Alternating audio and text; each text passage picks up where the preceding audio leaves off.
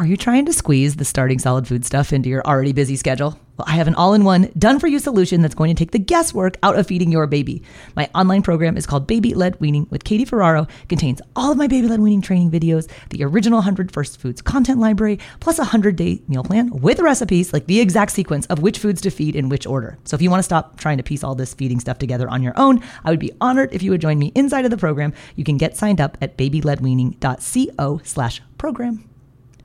If you're new to this whole world of baby-led weaning and starting solid foods, you might still be on the fence as to whether this approach is going to work for you. And if that's the case, I want to send you my free feeding guide called Will Baby-Led Weaning Work for My Baby? This is a guide that contains a decision tree map that you can work your way through to determine if this is the right approach for you guys and then when it's time to start. Grab your copy of Will Baby-Led Weaning Work for My Baby on my website at babyledweaning.co/resources.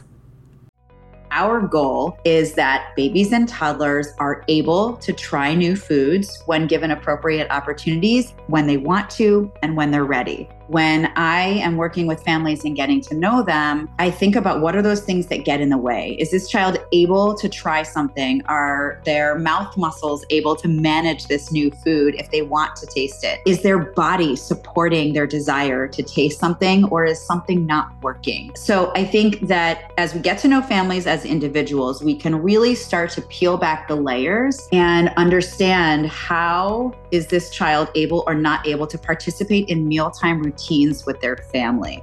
Hey there, I'm Katie Ferraro, registered dietitian, college nutrition professor, and mom of 7 specializing in baby-led weaning.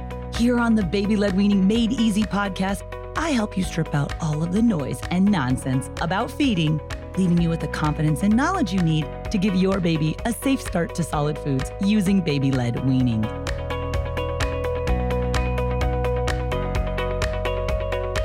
To be clear, both my guest today and myself loathe the term picky eating. Picky eating, it's a subjective term loaded with a lot of emotion, and whenever possible, I try to avoid the term picky eater because, as applied to a child, it's identifying the child by a food-related behavior, which is not fair. And it's kind of like how in diabetes management, as a diabetes and diabetes educator, we don't refer to anyone as a diabetic, right? People that have cancer are not called canceretics. The condition does not define the person.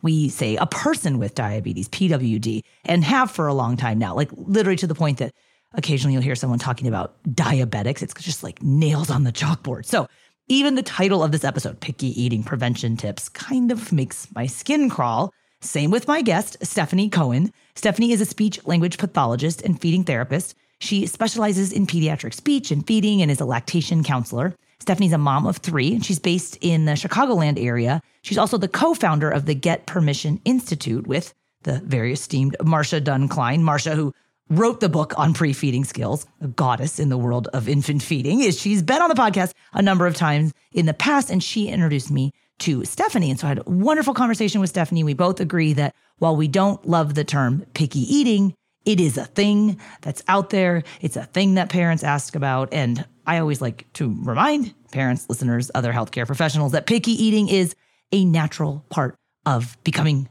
a toddler, right? You are not a bad parent if your child exhibits selective eating behavior. If you're concerned about your child's picky eating, like, wow, is this more than typical toddler or child picky eating? I highly suggest that you listen to episode 36, Preventing Picky Eating from Baby's First Bites, with Katja Roel. She's a physician. She does a wonderful job explaining what extreme picky eating is. She's also the author of the book Extreme Picky Eating, or How to Help Your Child with Extreme Picky Eating. But before we get into the interview with Stephanie, I want to note also that there's really no surefire way to prevent picky eating, okay? Nearly all children will exhibit behaviors that could be called picky eating at some point in their development. And picky eating, as we kind of understand it and speak about it, is developmentally appropriate, okay? Doing baby-led weaning is not going to, hands down, prevent picky eating, okay? There is some data to support the idea that helping babies achieve diet diversity helps to limit the severity of picky eating. So basically you can mitigate it. It's kind of the whole crux behind my original 100 First Foods program, is that by helping your baby safely learn how to eat 100 different safe baby-led weaning foods before they turn 1, you are taking advantage of that crucial flavor window that opens up in the second half of infancy, right? You're helping to reduce the severity of picky eating that we typically would see with traditionally spoon-fed babies who might only have 10 or 12 foods under their belt by the time they turn 1. So In this interview, Stephanie's going to share some really down-to-earth recommendations about how to help your infant succeed in the transition to solid foods. So with no further ado, here is Stephanie Cohen, who's graciously sharing her insights on some picky eating prevention tips. Hi, Katie. I'm so excited to be here. We have so much to talk about. Okay, I've been waiting forever to interview you. I want to learn more about the feeding work you do. But before we get started, could you share just a little bit about your background and what you specialize in? Yes. So I'm a speech language pathologist and a certified lactation counselor and a mom of 3. So I've got a lot going on. I have been in the field about 22 years and I've worked in a variety of different settings. So out of grad school, I worked in a multidisciplinary clinic, which was an amazing experience. I got to learn from so many other disciplines, and that really formed the foundation of just my knowledge base. After that, I transitioned to a small rehabilitation hospital on the south side of Chicago, which was another wonderful experience. Lots of teaming and collaboration there too, which we know is like key to success in helping to support feeding. And then once I had kids, it was the right decision for me to transition into private practice and into early intervention, which I didn't realize would become my true love, supporting families in their natural environment. So that's what I do now. I do a lot of teaching. I am a co-founder of the Chicago Feeding Group, which is a 501c3 nonprofit organization. And we started that organization because we saw a need to support families in a more comprehensive way in Chicagoland, but also to provide professionals with low cost but high quality educational opportunities. And we also love bringing students into those learning opportunities. So we do a lot over there. Most recently, in the last couple of years, I teamed up with Marsha Dunn-Klein and Karen Dilfer to launch the Get Permission Institute, where we offer online educational opportunities focused around Marsha's Get Permission approach. We celebrate her immense contribution to our field and want everyone to know about it. And then the thing that I love about that organization is we bring in and celebrate the perspectives of so many other professionals because we really want it to be a community. And that's just been such a rewarding project.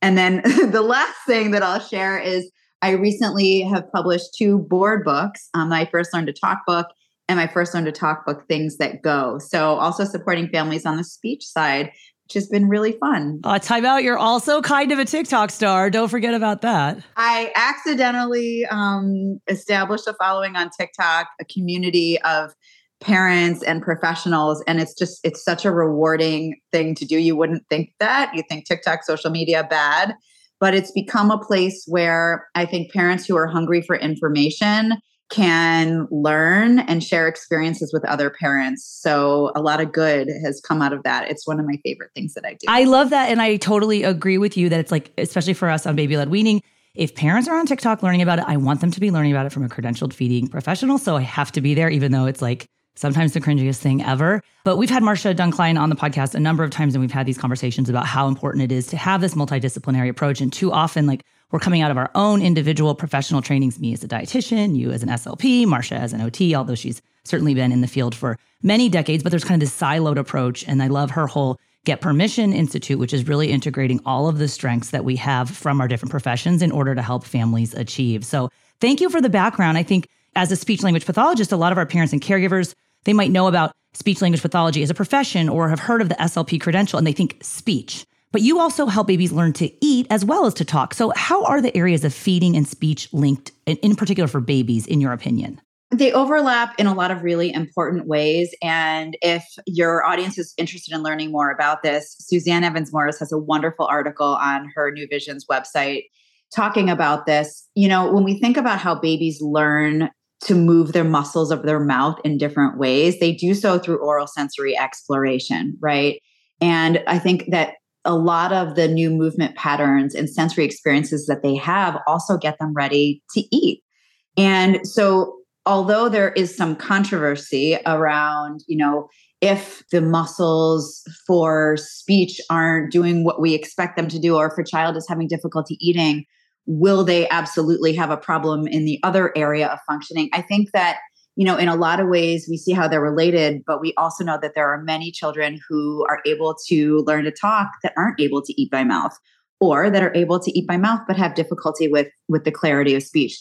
But I think that the thing that we know is those oral sensory experiences that babies have early on once they start mouthing and as they grow help develop a lot of the motor patterns that they use for both tasks. So I know that you work with Marsha Dunn-Klein. You are co-founder of the Get Permission Institute, and Marsha's been here a lot to teach our audience about topics like sensory issues and her positive tilt messaging. And most recently, she was teaching us about pre-feeding skills as someone who literally wrote the book on pre-feeding skills. What sort of educational initiatives in the infant feeding space do you work on with Marsha together? How do your skill sets combine, not overlap, but enhance each other to help parents of young babies who are just making that transition to solid foods?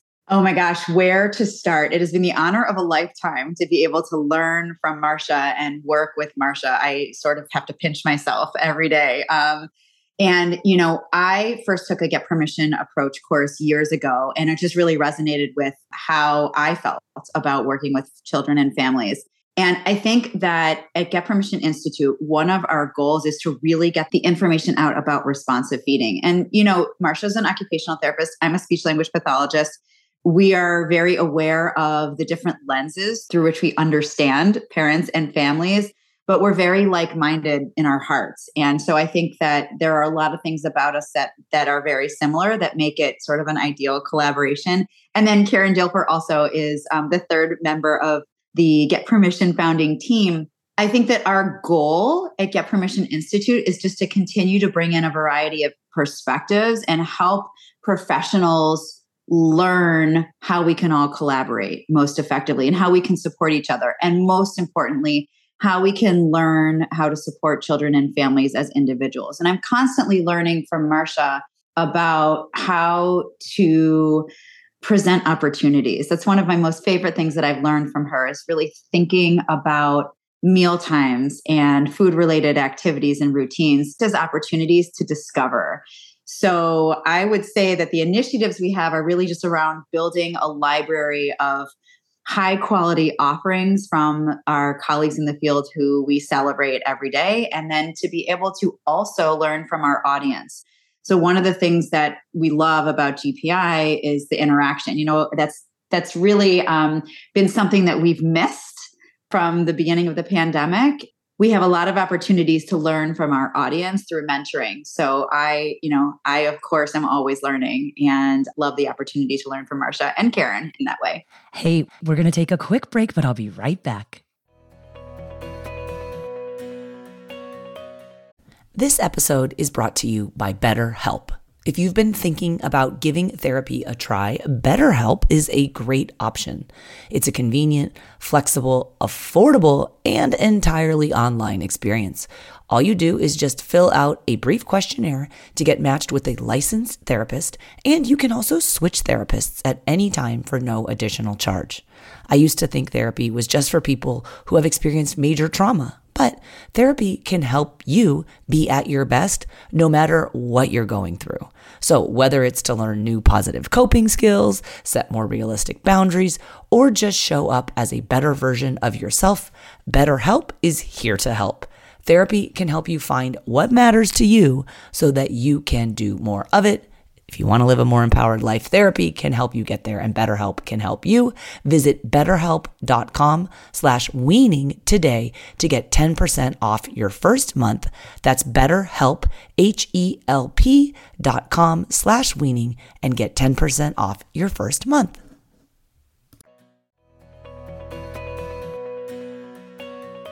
And you guys have done such a great job of taking a lot of your trainings online. I know historically Marsha's traveled the world to give some of these talks. And I love that she's still back out traveling. But I think it's really great that you're making these opportunities available, especially to other feeding professionals and credentialed feeding experts. We really do need to have the most up-to-date kind of current information and evidence-based practices about feeding that, to be honest, I know I'm a college nutrition professor, and a lot of the stuff that they're still teaching about infant feeding is incredibly outdated, both in medical school for other primary care practitioners to registered dietitians. So there's certainly a lot of work out there. And let's kind of switch gears, talk about picky eating for a minute. Super heartfelt topic in the world of baby-led weaning. Because to be honest, a lot of parents in our audience, they stumble upon this idea of baby-led weaning with their second baby or subsequent children because they're very likely struggling with an older child who is a picky eater. And they're looking up ways to help reduce the severity of picky eating or prevent it in their next baby. And they, oh my gosh, this baby led weaning thing. So I know picky eating in many regards, we kind of had this chat prior to recording. It's like a subjective term.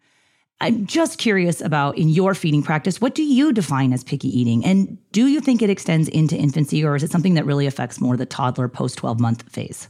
This is such a tricky question. And as you said, we were talking about this before we hopped on about neither of us are particularly fond of this word, but the term is out there. And it really, as I was thinking about my response to this question, I was thinking about the fact that I don't really use this term very often.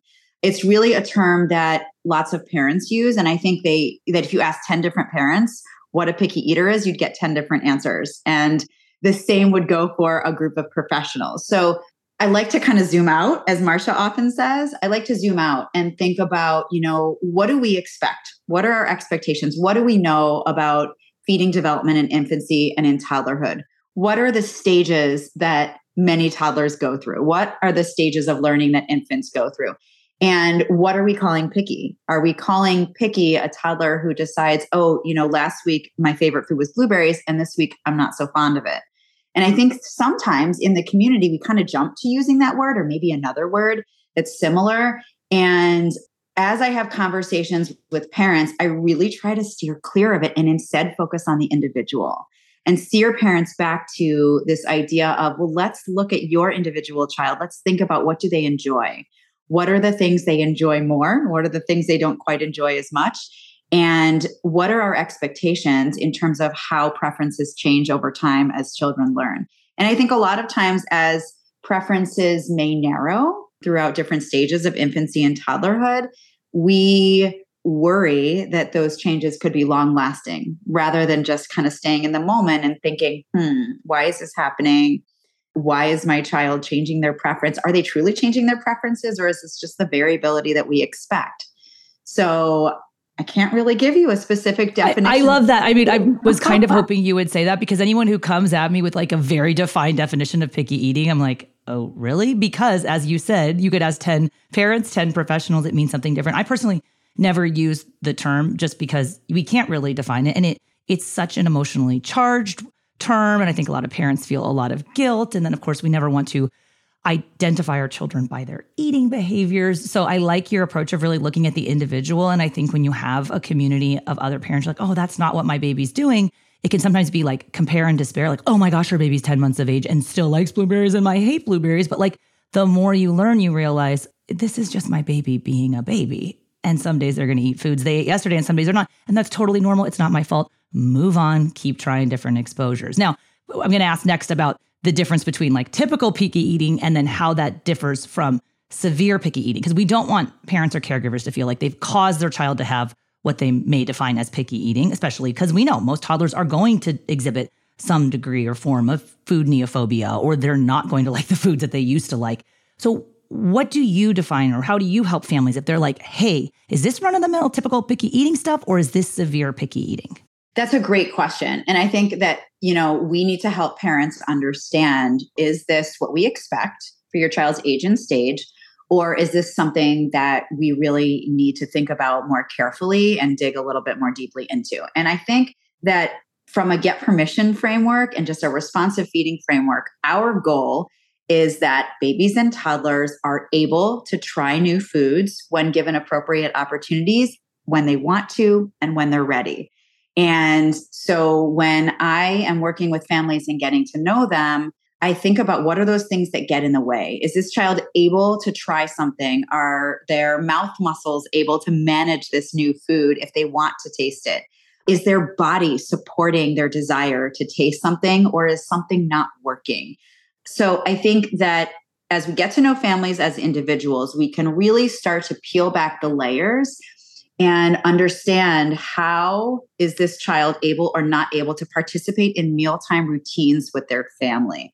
So in my mind, it's less about necessarily a measure of severity, but really more about, is this child's ability to enjoy, explore, and learn about food interfering with their ability to participate in mealtime routines with their family? So Stephanie, parents, you know this, they feel a lot of pressure to like get their baby to eat, or quote, make sure they're getting enough. We hear this all the time as a dietitian. I know I do a lot of education on the importance of giving babies time and space to learn how to eat instead of focusing on how much the baby is eating. And especially as a dietitian, type A mom, like I am just as guilty of this as many of my other colleagues are, but particularly with dietitians, the focus is so much. Had a Q&A yesterday on Instagram, and a mom who I know is a dietitian was like, when do we start counting calories? I was like, are you freaking kidding me? Like, that is not the point of helping your baby learn how to eat.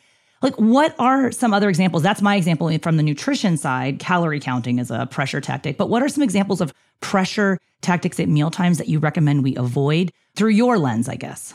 Gosh, Katie, parents are given so much information about this, about what the ideal diet looks like, about what their child should be doing at mealtimes, about which foods they should love. And it's sort of a badge of honor, I think, in many ways when your child learns to eat vegetables and they just love it right away. And I think it's our job, and I know you do a lot of this work too, to help parents understand that there is no ideal. There's just your child discovering what your child loves, helping your child learn, build skills, build confidence, build skills, build their confidence, and be able to eat when they're ready and when they want to, which I said before.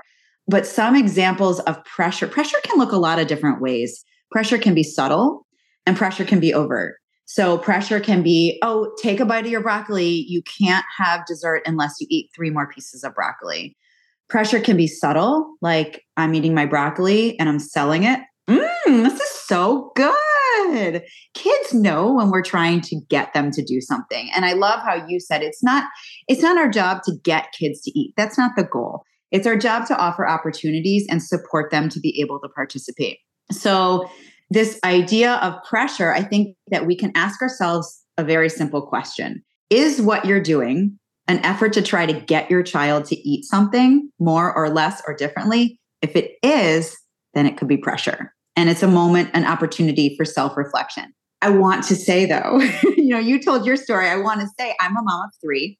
I've been doing this work for a long time.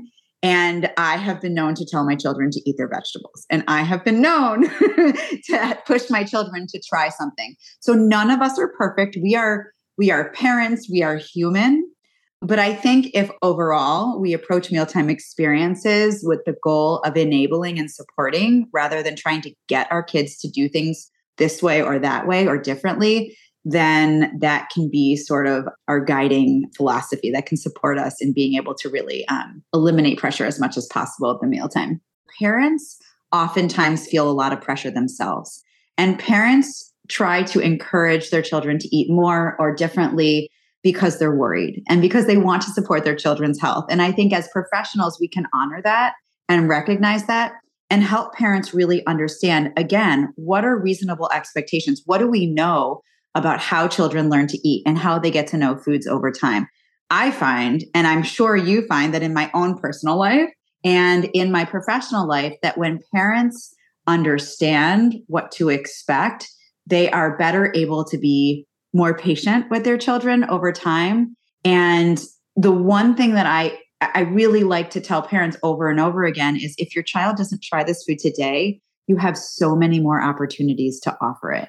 So I think if we help parents not see enjoyment of broccoli, for example, as a failure, but just as part of the learning process, we go a long way in helping them not feel like they need to use some of those more adult-directed strategies to get their child to eat. Hey, we're going to take a quick break, but I'll be right back. Hey, it's Ryan Reynolds, and I'm here with Keith, co-star of my upcoming film, If, only in theaters May 17th. Do you want to tell people the big news? All right, I'll do it. Sign up now and you'll get unlimited for $15 a month and 6 months of Paramount Plus Essential Plan on us. MintMobile.com/switch. Upfront payment of $45 equivalent to $15 per month. Unlimited over 40 gigabytes per month. Face lower speeds. Videos at 480p. Active Mint customers by 531.24 get 6 months of Paramount Plus Essential Plan. Auto renews after 6 months. Offer ends May 31st, 2024. Separate Paramount Plus registration required. Terms and conditions apply if rated PG. And I love that answer. I love your message that there is no ideal. The whole getting your baby to love vegetables is kind of this bogus badge of honor. We used to actually have a workshop called How to Build a Broccoli Loving Baby. And it was like 6 years ago. And I look back at it now and cringe so bad. Like, what a terrible title. And that's not the point of introducing your baby to a variety of foods. Although, I mean, we do know at the end of the day, if a baby's never seen a vegetable or tasted a bitter food, then there's absolutely no way later on in life they're going to eat it. So, a lot of this is coming down to, if you look at the division of responsibility theory and Ellen Satter's approach, which is, our job as parents is to do 3 things only: what the baby eats, where they eat, and when they eat. But it stops there, you guys, because as Stephanie was saying in her own words, ultimately the child determines how much they eat or even whether they're going to eat. And sometimes I think that helps parents remove the pressure off their own shoulders. Like, hey, dude, this is not my job to make this baby eat, if you're a dietitian, 15 calories or 1 milligram of iron or a certain arbitrary portion size or whatever it may be. It's not your job. You've done your job if you've gotten those exposures out there. And sometimes that can be hard. And I think that's where professionals like you and I come in with ideas on how to safely prepare the foods and how to have a variety of foods if you yourself maybe have a limited scope of foods you eat. And that kind of leads me to my next question, because a lot of parents in our audience, they'll readily admit, like, I am a picky eater, like self-described mom, I am a picky eater, and I don't want my baby to be a picky eater. So do you have any tips for parents who may be self-described picky eaters as they enter this phase of starting solid foods with their babies, who we call like a blank slate, basically? What can they do to help prevent the thing that kind of bothers them?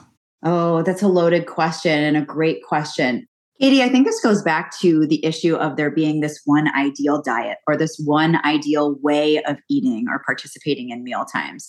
And there is so much conversation in our field right now around the fact that diets look all kinds of ways and bodies have all different types of preferences. And so I think it starts with taking away the stigma or taking away this idea that the way that this parent eats is problematic, and helping parents really understand that what we want to focus on at mealtime is your child's ability to discover what they enjoy and to participate in those routines, because there's so many other things that we do at mealtimes besides just consume a variety of foods. So I think when we get at the foundation of maybe our biases and how we judge perhaps our own eating, we can allow our children to grow into the little people who they are.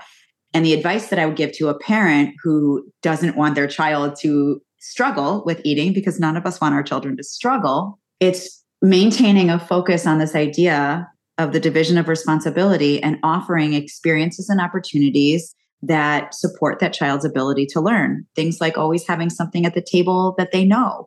Things like not trying to get them to eat more or differently or not eat as much of something. And remembering that eating is about more than just the number of calories, but it's also about connection and communication and motor learning and all of those things. So I think it just really goes back to supporting autonomy and this idea of let's discover who this little person is as an eater. And if things come up that cause stress in mealtime routines that get in the way of that child's ability to explore, then it's reaching out to professionals who can support us in that discovery of how we might help that child and make things a little bit easier at mealtimes. Stephanie, thank you so much. This has been really helpful. Tell us where our audience can go to learn more about your work, please. So Get Permission Institute, you can find some of my coursework there and lots of the other courses that we host. You can find me on TikTok and Instagram at Learn to Talk with Me. And feel free to email me and reach out to me directly. I love collaborating. I love answering questions. I love supporting professionals in their journey to become feeding therapists, because we just need more of us in the field, Katie. Well, thank you so much. And I'm going to link everything and all of your references, resources, your social channels. That'll all be on the show notes for this podcast episode at blwpodcast.com. Thank you so much, Stephanie. Thank you. This has been really wonderful. Well, I hope you guys enjoyed that interview with Stephanie Cohen. I really appreciated her level-headed recommendations about how we can help our babies succeed at mealtime. And I just love interviewing feeding therapists because they're so gracious and they're going to tell you that a lot of what they see in feeding therapy is by and large preventable. Okay. And sometimes by asking the right questions, we can basically find out like, hey, what should I not do? Like, what practices should I avoid to, no offense, never have to come see you as a feeding therapist? And feeding therapists provide wonderful services, but they can also teach us a lot about what to do to prevent certain things that result in feeding therapy. So I'm going to post all of Stephanie's information as well as her social channels and the articles that she referred to on the podcast. Those will all be on the show notes page, which are right where you're listening, or you can go to blwpodcast.com/306. I want to say a special thanks to our partners at Airwave Media. If you guys like podcasts that feature food and science and using your brain, Airwave Media has some amazing podcast experiences and opportunities for you. Check them out at Airwave Media. We're online at blwpodcast.com. Thanks for listening, and I'll see you guys next time.